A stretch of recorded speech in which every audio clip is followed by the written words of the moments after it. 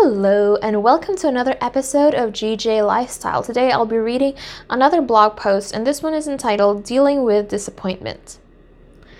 Last week I talked about broken promises and unfulfilled dreams. The first promise being that I would consistently post on my blog.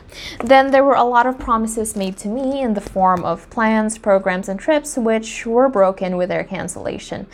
And there was also the dream of going to Youth Rush Japan, which never came true. This week will be about how I dealt with that disappointment. On Saturday, as the sun was setting over Tokyo, I finally had enough of feeling sorry for myself. I had a headache and had barely eaten anything. Like I said, Saturdays were pretty difficult for me, emotionally at least. Instead of eating something warm or just staying in bed, which was what I had done all day, I stumbled out of my apartment and headed to Sumida River. Sumida River was only a 2-minute walk away from my apartment and runs all the way to the bay, to Odaiba, and other man-made islands. Something you should probably know about me is I do not run. I do not enjoy it, and it feels miserable when I do it. 2 years ago, my siblings started training and running half marathons. Today is actually the anniversary of them running the Pasadena half marathon. I did no such thing. I am the only one of my siblings who did not run a half marathon, and later Ragnar a 200-mile relay race. Swimming is my sport. I love water, and if you bring me near a big body of water, whether ocean, lake, or river, I will probably end up swimming in it. Despite my aversion to running, I do want to run one day. I want to run a marathon. The idea of running is appealing to me even if the act itself isn't. And so I started running. I ran, letting the fresh air wash over me. I kept running, passing one bridge after another, and I didn't want to turn back. I pushed my body.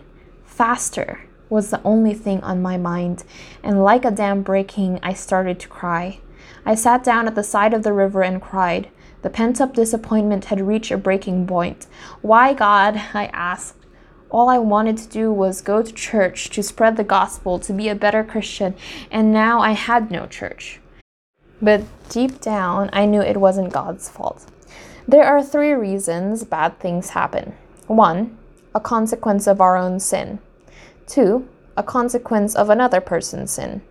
3, the consequence of living in a sinful world.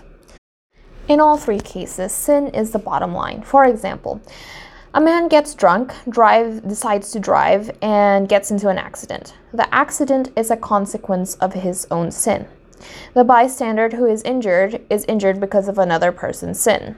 The mother who dies of cancer died because our world is broken and decaying. Death entered our world when our first parents sinned. So, in a way, you could also say that the 3rd reason is really tied with the 2nd. Life is full of disappointments, and really, it was unfair to blame God for my sorrow. But even King David cried out to God, and so I figured I could do the same. I poured out my heart to God on the banks of Sumida River, and as the water flowed past me, so did the tears down my face. At this point, I could no longer run, and so I walked along the river, refusing to turn around. I wanted to see how far my feet would take me, and with each step, it was like a burden was lifted off of me. My mind cleared and my headache receded. I began to see beauty all around me. The walkway along Sumida River had various murals and art pieces. Even though it was located near me, I had never walked so far along the river. I had let the busyness of life get in the way of traveling and exploring. That night, I walked all the way from Kuramae to Tsukishima Station, 4 miles away. Traveling and exploring my neighborhood became my way of dealing with disappointment. I was restricted to Tokyo, so I decided to see all Tokyo had to offer.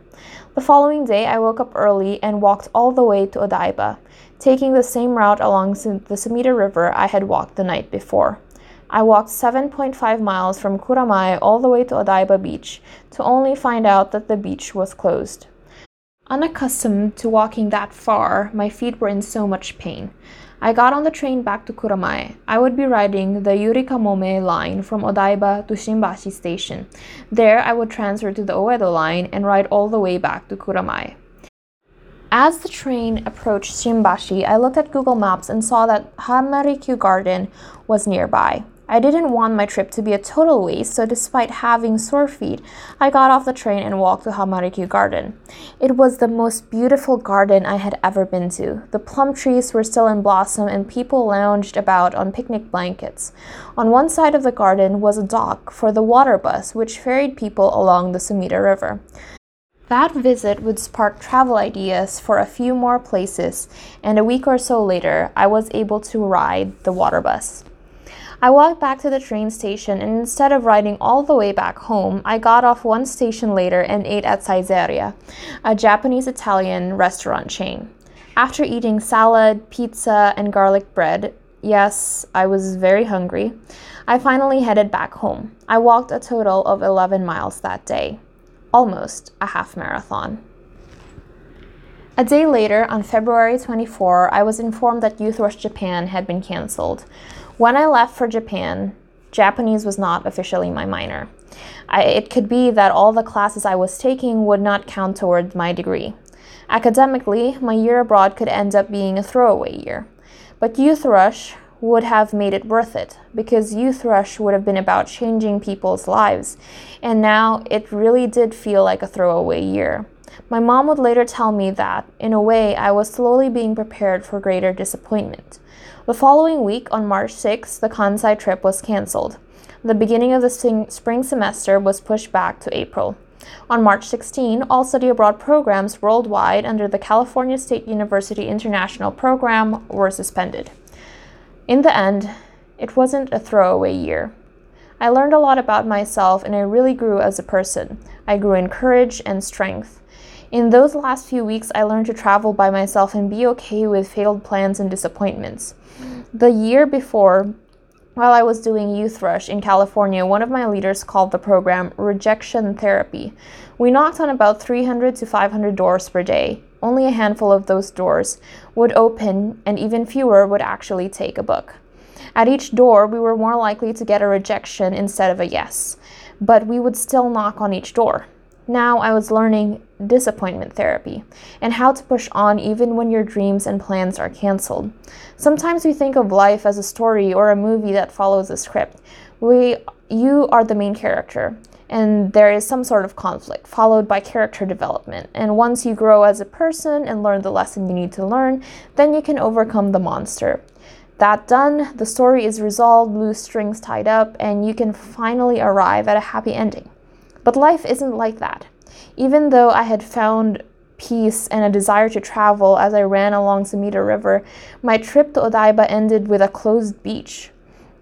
I would make plans that were thwarted for some reason or another. But I did find places like Hamarikyu Garden. We learn, adapt, and sometimes fall back into despair and bad habits.